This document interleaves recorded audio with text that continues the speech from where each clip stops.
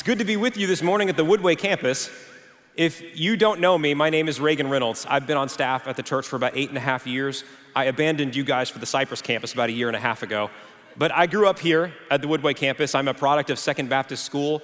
In fact, the very first weekend that 11/11 ever happened, I was there as a middle school student. So I grew up at this service. I'm so happy to be with you now. I actually met my wife at the visitor reception at the 11/11 service. I wasn't looking for it, okay?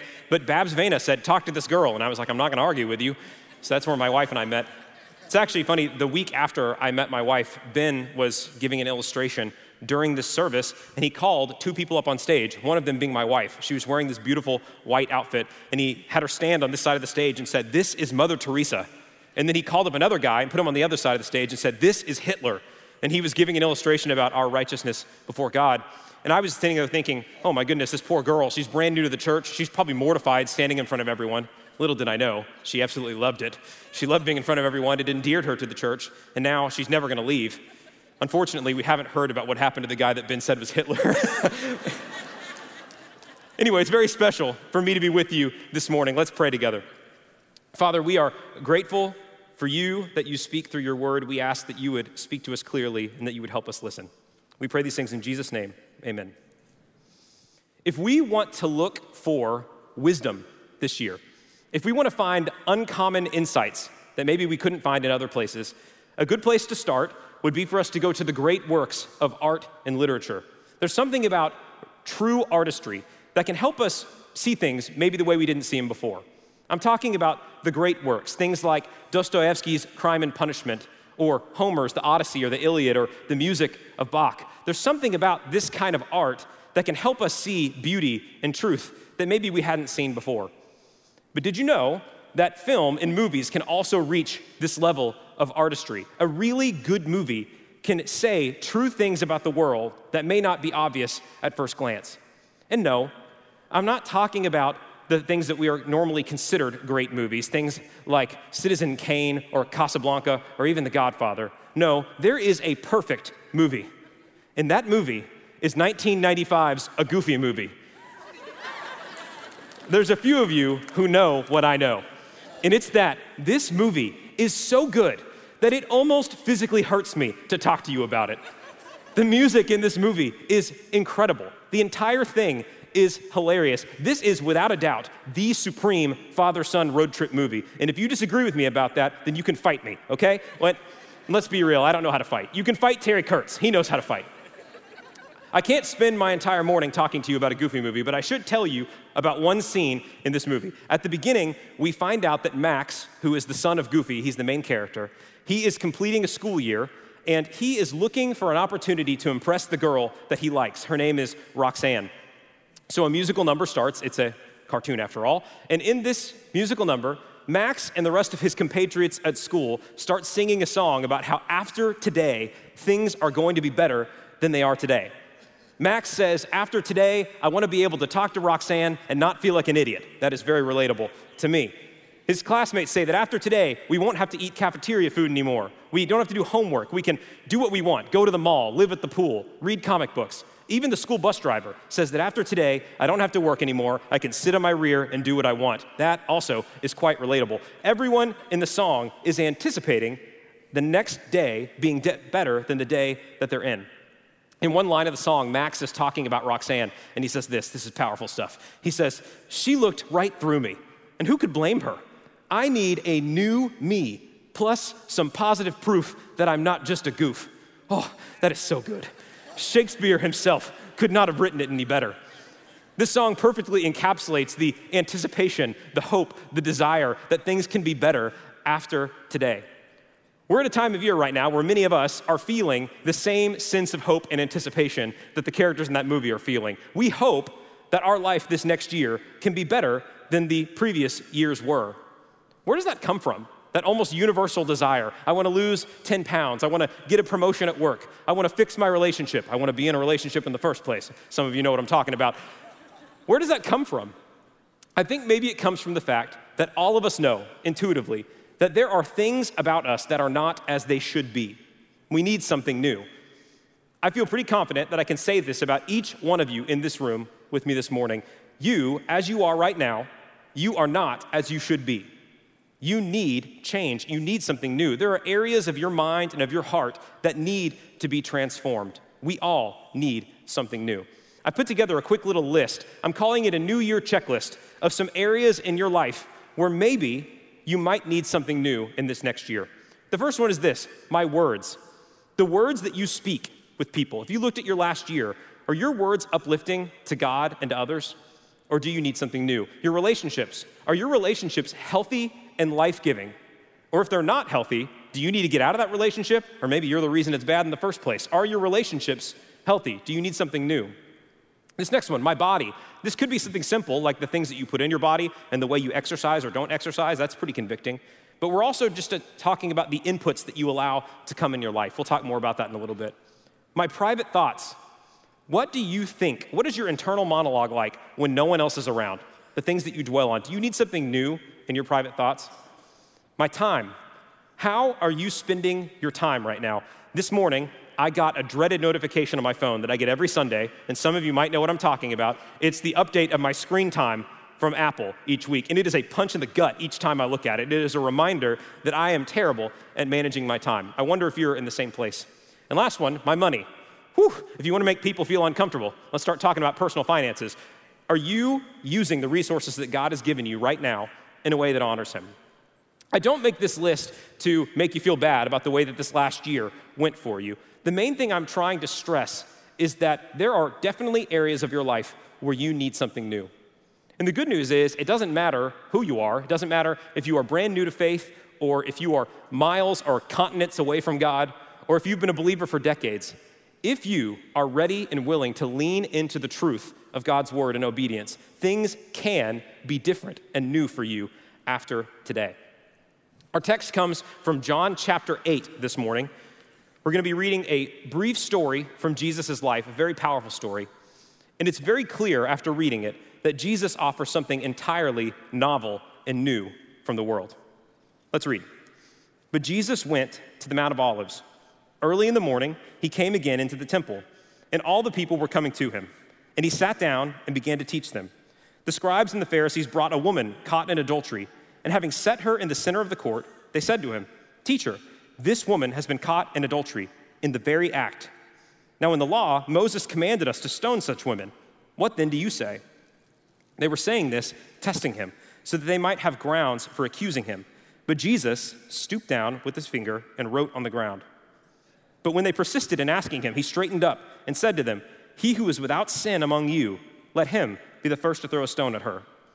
Again, he stooped down and wrote on the ground. When they heard it, they began to go out one by one, beginning with the older ones, and he was left alone, and the woman, where she was, in the center of the court. Straightening up, Jesus said to her, "Woman, where are they? Did no one condemn you?" She said, "No one, Lord." And Jesus said, "I do not condemn you either. Go, from now on, sin no more." Powerful story from Jesus in his life. We see in the story there's three parties at play. There is Jesus sitting in the temple teaching. People are listening to him. There are the Pharisees and scribes. For the rest of our time, I'm just going to call them the Pharisees because that's the primary group that's talking to Jesus. They're accusing him. And then there's the woman who is caught in the middle of the whole thing. It's very clear from the beginning, and the text says it explicitly, that the Pharisees planned this event as a trap for Jesus. They were already suspicious of him. They did not like what he was teaching. They were looking to discredit him. They might have even been looking to do a little bit of light murder toward him. They were not very happy with Jesus at this moment. And the way they attempted to trap him here was by putting him in a lose-lose situation. So they catch this woman in the middle of the act of adultery. They drag her out publicly, and they ask Jesus, the law says we should kill her. What do you say we should do? This would be very common in the ancient world, in first century Israel. If there was a hairy ethical or moral issue, they would bring it to a respected rabbi and ask them what they should do.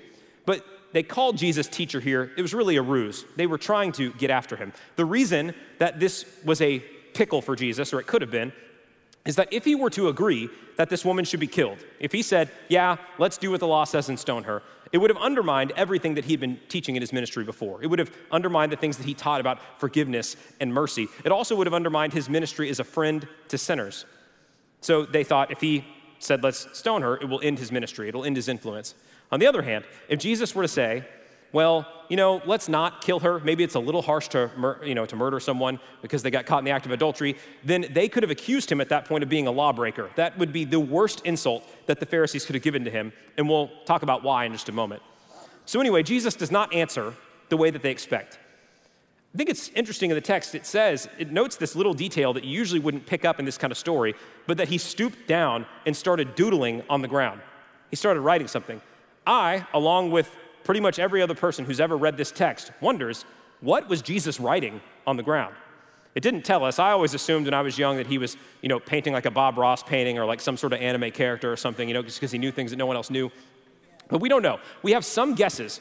We do know that immediately after he doodles, he tells the Pharisees, if you have no sin, you can throw the first stone, and they all walk away. Now, if he had just said, if you have not broken the law, then you can stone her, the Pharisees would have stoned her. Jesus must, in my mind, have done something when doodling on the ground to make them think, man, I can't throw a stone at this woman. There are a couple passages in Deuteronomy and Leviticus that give the instructions about if people are caught in adultery, that they should be executed. I have them written up here. In those passages, though, I want you to notice, it doesn't say that a woman caught in adultery is supposed to be executed. It says that the man and the woman should be purged from the evil among you. The purpose of this part of the law was that God was trying to protect and preserve his people from immorality and idol worship. But the man and the woman were supposed to be the ones who would be stoned. There were other passages, though, in Deuteronomy and Leviticus that warn against being a malicious witness, meaning a person maliciously trying to get another person in trouble and punished. It said if you are a malicious witness, you could be liable for the same punishment that the person that you were trying to get in trouble in the first place. One of the things we see in the passage is that if the Pharisees were able to bring this woman to Jesus, it means that they probably set this woman up. The burden of proof in the Jewish legal system was that two adult men had to witness the same act happening at the same time. And it couldn't have been a situation where they weren't trying to stop it. It looks pretty clear they had set this woman up. Also, from the fact that the man isn't there. It's only the woman who's brought there before him. Jesus might have been writing some of those verses about being a malicious witness. Another thing Jesus could have been doodling in the ground is maybe a list of some of the sins of the Pharisees. Jesus knew the things that the people had done. There could have been men among the Pharisees who had also committed adultery, but just no one else knew about it. Another thing we know about Jesus is that he knew the internal thoughts of people. He could have been doodling the desire that he knew that the Pharisees have to do the same things that this woman had done. Either way, it's very clear that once Jesus says, if you have no sin, you can throw the first stone, the people walk away. Finally, it's just Jesus and the woman left, and he asks her, did anyone condemn you? She says no. And he says, I don't condemn you either, but go and sin no more. There are 1,000 different things we could talk about from just this passage alone, but I want to focus on just a couple. What are the new things that Jesus reveals to us in this little story? The way that he acts, the way that he speaks, what new things can we learn for this next year? The first one is this: Jesus offers new perspective. New perspective. Perspective, or frame of reference, is extremely important because the angle at which you look at something can determine what you think about it, whether I'm looking at the front or the back of my hand or whatever you're looking at. Every person in this room has a unique perspective on the world. You actually also have a unique physical perspective of where you're looking at me from. Your perspective might be similar to the people that are around you. It might be very different. But your perspective is made up of the things that you've experienced in your life, the things that you believe, the things that your family raised into you, the things that the culture influences you to believe. That forms your perspective. Here is the scary part for you and me, though. Your perspective is at best limited. You can't see the whole picture of what's going on in front of you. At worst, your perspective can actually be distortive. It can be deceptive. It can keep you from seeing things as they truly are. I have a really clear example of this that I know all of you have experienced at some point in your life. Surely, you have met a person in your life at some point who fell madly in love with somebody. And when they fell in love with them, they were thinking, oh man, this guy is so perfect. He checks all my boxes. Well, all the while not seeing what everyone else can see, that this guy is a total jerk. He doesn't want to work. He's lazy. Nobody likes him. He's a huge fan of Nickelback. He's terrible. And the whole thing is going to be a disaster. But the person can't see it because their perspective is so skewed. They are so blinded that they can't see what's going on in front of them. I want you to take a look at this rhino. I have a picture prepared for you. I want you to suspend your disbelief for a moment because rhinos don't have fingers or thumbs or hold paintbrushes. But in this picture, this rhino likes to paint. He wants to paint things. He wants to show beautiful landscapes. But if you can see, every picture is covered up by about 60% horn. And the reason for that is that that's what's in front of him. It's the only thing he could see. I wonder, do you and I have things in your perspective that keep you from seeing the world as God has truly put it in front of you? I want to talk for a moment about the perspective of the Pharisees. In this text, why did they act the way that they did? Why were they accusing Jesus in this way and using this woman to try and do it? I'll try and be as simple as possible in explaining it, but the Pharisees were a populist group in Israel, and their only goal was that they wanted the nation of Israel to follow the law of Moses. The Pharisees were not necessarily the most wealthy or influential people in Israel. That would have been like the Sadducees or the chief priests. These were just regular people who cared about the law of Moses. The Pharisees looked back at Israel's history, and they came to the conclusion that every bad thing that had ever happened to their people happened because they ignored God's laws. That actually sounds pretty right to me, don't you think? I mean, that sounds like a pretty good synopsis of the Old Testament. The Israelites would ignore God's laws, they would worship other gods, bad things would happen to them. They had seen this happen over and over again, and by the time that Jesus and the Pharisees were interacting with each other, Israel was not even an independent nation anymore. The Pharisees looked even farther back in their history, and they looked back to Abraham, who was the father of the Israelites. And the entire nation of Israel was founded on the promises that God made to Abraham. I have them listed here on this slide. God made a few promises to Abraham. One of them is that he would have many descendants, which he did. They had populated and gone all over. The next thing he promised is that they would inherit a specific plot of land, meaning the land of Canaan. But when Jesus was alive, the Israelites, a lot of them lived in that land, but it didn't belong to them. It belonged to the Romans. He promised that his descendants would be a great nation. The Israelites were not a great nation. The Pharisees were saying, why is this the case? And then lastly, God's promise is that Abraham's descendants would bless the entire world, that he would save the world through Abraham's descendants. The Pharisees were looking at that and saying, why hasn't that happened? They asked, what can we do to see God's promises fulfilled? And the conclusion that they came to is that they needed all of Israel to follow the law to a T. They wanted to do everything, follow the ritualistic cleansing laws, the food laws, the calendar. If we do it all perfectly, then maybe God will have favor on us. Maybe he'll send a Messiah and free us from the Romans and make us a great nation. That was where the perspective and the hope of the Pharisees were. So you could see why the Pharisees viewed Jesus as a threat to their perspective and their goals. Jesus, they viewed him as a lawbreaker. A few chapters before, he had healed a man on the Sabbath. They thought he had broken the law. They saw him associating with sinners and Gentiles, and they thought, this guy's getting too popular. He is a threat to our goals. I want you to think about that for a second. The Pharisees' goal was to see God's promises fulfilled. But Jesus was standing right in front of them, literally the fulfillment of all of God's promises to them, and they hated him. Jesus, the Word who was with God in the beginning, he was there at the creation of the world. He holds everything together, and they were trying to trick him because their perspective, their political ideology, the things they cared about were so narrow that they couldn't see God incarnate when he was standing right in front of them. I wonder if you and I have any sort of political opinions or cultural preferences that we hold so dearly that they are distorting our perspective on what God wants us to see. There are two main areas from that initial checklist, the New Year checklist, that I think will help us maybe repair our perspective in this year. One of them is your body, and the other one is your private thoughts. Your body and your private thoughts. We briefly touched on the fact that maybe this year God's calling you to take better care of the vessel that he's given you. The way that you physically feel will definitely affect the way that you see the world. But where I want to focus more right now is on the things that you are allowing into your mind through your body. What I'm talking about here are the things that you are allowing to go in your eyes and in your ears. What are you watching? What are you listening to? Are those things pulling you closer to where God has called you, or are they pulling you away from him? Jesus says in Matthew chapter 7 that if your eye causes you to sin, you should cut it out. And he didn't mean that euphemistically, like cut that out. He means like cut your eye out. He said if your hand causes you to sin, cut it off. I am not suggesting that you cut off a body part, okay? Your lawyer cannot call me afterwards saying that I told you to do that. That's not what I'm saying. But what I am suggesting is that maybe if what you are watching and what you are listening to is distorting your perception of what is real and what is true, maybe you need to do some surgery on your life of what you're watching and what you're listening to. The things that you watch and you listen to, those will also form your internal thought life. And your internal thought life is the thing that gives you your perspective on the world. What does your internal monologue sound like? Are you meditating and chewing on things that are uplifting, that are drawing you closer to God? What are you chewing on?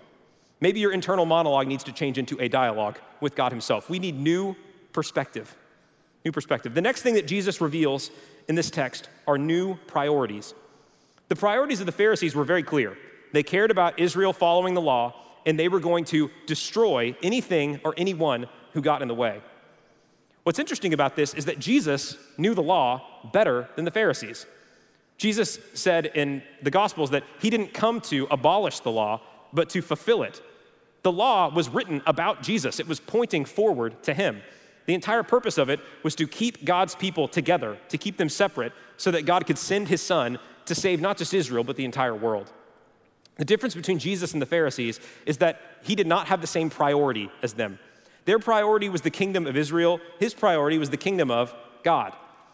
And the kingdom of God does not concern itself with the borders of a nation or ethnic identity or religious fundamentalism, anything like that. It cares about one person at a time having their life conform to God's will. And because of that, Jesus always prioritized people. He prioritized people over the letter of the law. This story is a good example of that. The letter of the law would have said this woman should be executed. The letter of the law also might have said that he maybe should not have healed that guy on the Sabbath. Jesus always prioritized people. He knew exactly what God had called him to do, and he did it. The Pharisees, on the other hand, because their view had become so narrow, their priorities were disordered, they found themselves in opposition to God himself. Are your priorities right now ordered or disordered? I found two stories that I am delighted to share with you because they're hilarious beyond reason. They both happened in New York, and I want to talk to them. The two guys were involved in this. One guy's name is Edwin, and the next one's name was Marcin. The first guy in New York, Edwin, was on a train, and he was commuting from one area to the other, and the horrible thing happened. He needed to use the restroom while he was on the train. Horrible situation. I don't recommend it. He goes into the bathroom, and the true nightmare scenario unfolded when he dropped his phone into the train toilet. So his phone's in there, and this is all, we wake up with a cold sweat thinking about these sort of things. He's thinking, I love my phone, toilets are disgusting, what am I supposed to do in this moment? And in a moment of cold, rational logic, Edwin decided the only thing that he could do was to shove his arm so far in that toilet that he got stuck, and they had to remove him with the jaws of life. This is a true story. 4 months later, also in New York, Marcin, another guy, was walking across a bridge to go to work, and while he was walking, a person came and held him up at gunpoint. So the guy holds up a gun to him and says, "Give me your phone." Marcin, being a wise and studious man that he was, says, "I don't believe that you're going to shoot me. I'm not going to give you my phone." He chose wrongly. He was shot in the leg shortly after. He fell to the ground, still clutching his phone, unwilling to give it to his assailant. These two guys showed a distinct lack of priorities. Here's the kicker of these stories. I love this so much. These happened in the fall of 2003 and the spring of 2004. This is the phone that the guy was willing to get shot over. Nokia 3390. That phone, the only thing you could do on that is send a text for 10 cents per text. Maybe make a phone call, and if you're lucky, maybe you can play Snake on that phone. You can't even download Angry Birds on that phone. And that guy was willing to die over it. It seems like a really silly story. It is a silly story. But I can't help but think that in our lives, our priorities might be just as skewed over stupid things like a terrible cell phone as his is. The most obvious and easiest example for me to give right here is the way that we use our cell phones. Our cell phones are a little bit better than that one. I give you that. We can do a little more things on our phone. But like I mentioned earlier with my reminder I get each Sunday about the amount of time during the week that I spend on my phone, it shows that my priorities are askew. My wife and I call this when we're at our house. We'll notice the other one doing it, and we'll say, "Stop burying your face in your phone." I wonder how many of you are spending a lot of time burying your face in your phone. The two things from the New Year checklist that I want to circle back to at this point would be the way that you spend your time and the way that you spend your money. The reason for that is Your time and your money are both limited resources, and the way that you use them shows me where your priorities are. We might say that our priorities are in a certain place. We might say that our priorities are to know God and to love our family, and then everything else comes after that. But if I were to look at the log of time that you spend on your cell phone and the times that you're on it, would it show that your priority is to spend time with your family, or would it show something else? If I were to look at your bank statement, which I'm happy to do if you want me to look at it for you, what would that tell me about where your priorities are right now? Do you need something new with the way that you've spent your time and the way that you've spent your money? We need new priorities. The last thing that Jesus shows us is new purpose. I've spoken a lot about Jesus and the Pharisees in this passage. We should take a moment to talk about the woman. We don't know much about her situation. We don't know what led her to that. We know that she sinned. She did something that was destructive to her and those around her. She was wronged by the Pharisees. But when Jesus speaks to her, he doesn't give her a free pass. He obviously defends her. He keeps her from being punished in the way that she was going to. But he says to her, go and sin no more. If Jesus finds us in a place where there is sin in our life, his first reaction to you is compassion, mercy, pity. But his desire is not to leave you where you are and give you a pass. If you find yourself aimlessly wandering, not knowing where you're going, what you're doing, why you're doing it, Jesus calls us to a higher, different purpose. We need new perspective, new priorities, and new purpose. My intention this morning is not to just give you a list of things that you need to do better in this next year, because that wouldn't be very helpful. You'd probably forget it after about a week, or I would. But my desire is to give you one thing that you can walk away with that will help you change all of these parts in your life, that will bring something new to you. The way I want to tell you about that is by telling you about a person who affected my life tremendously. His name is Dr. Jim DeLoach. He was a pastor at our church for decades. He came here to second when Dr. Young came. That's me and my wife and Dr. D at our wedding. I'm going to call him Dr. D for the rest of the story. So Dr. D is this wonderful guy. I didn't cross paths with him much when I was a child. I started to spend time with him when I was an adult and I had started ministry. Another pastor and I would go to his house once a week, and he would teach us, and we would listen to him and spend time with him. Later on, he became so important to me that when my wife and I were dating, we said that we wanted her to meet him. So we did, and it was a wonderful meeting. And we arranged another meeting a couple months away that we were going to drive out to Magnolia to his house. He lived very far away. And so when the day came that we were going to go see Dr. D again, my wife and I got into some enormous argument, and we were so angry at each other. I do not remember for the life of me what it was about. Neither does she, but it was a really difficult argument. We were engaged at the time. And she said to me, I'm so mad at you. I cannot go see Dr. D right now. It's not fair for us to have to go. I'm just so angry. And I told her, Dr. D, we told him we were going to go there. He's getting older. He was getting older. We need to go. So we drove there, and that car ride was a little icy. And I don't mean cold as it is today. We obviously live in Houston. It was an icy car ride. But when we got there, within about 5 minutes of talking to Dr. D, he was talking about his wife who had recently passed away and what a blessing marriage was and all these things about our life that was ahead of us. Within 5 minutes, I look over. My wife is crying. She comes to hug me. She's forgotten that she's mad at me. And I was thinking to myself, did I just find the greatest cheat code in the history of relationships? Whenever she's mad at me, I bring her out to Dr. D's house and he fixes it all. The reason I bring up Dr. D, though, is that in the first few times that I spent time with him, it was obvious that there was something different about him. He was unlike any person that I've ever met before, and I didn't know what it was. The only way I can kind of explain it is to say he almost had like an aura coming off of him. I am not a mystical person. If you know me, I'm pretty cold, rational, logical. Dr. D was different. There was something strange about him, and I couldn't put my finger on what it was until I spent more time with him. And the more time I spent with him, the more clear it became.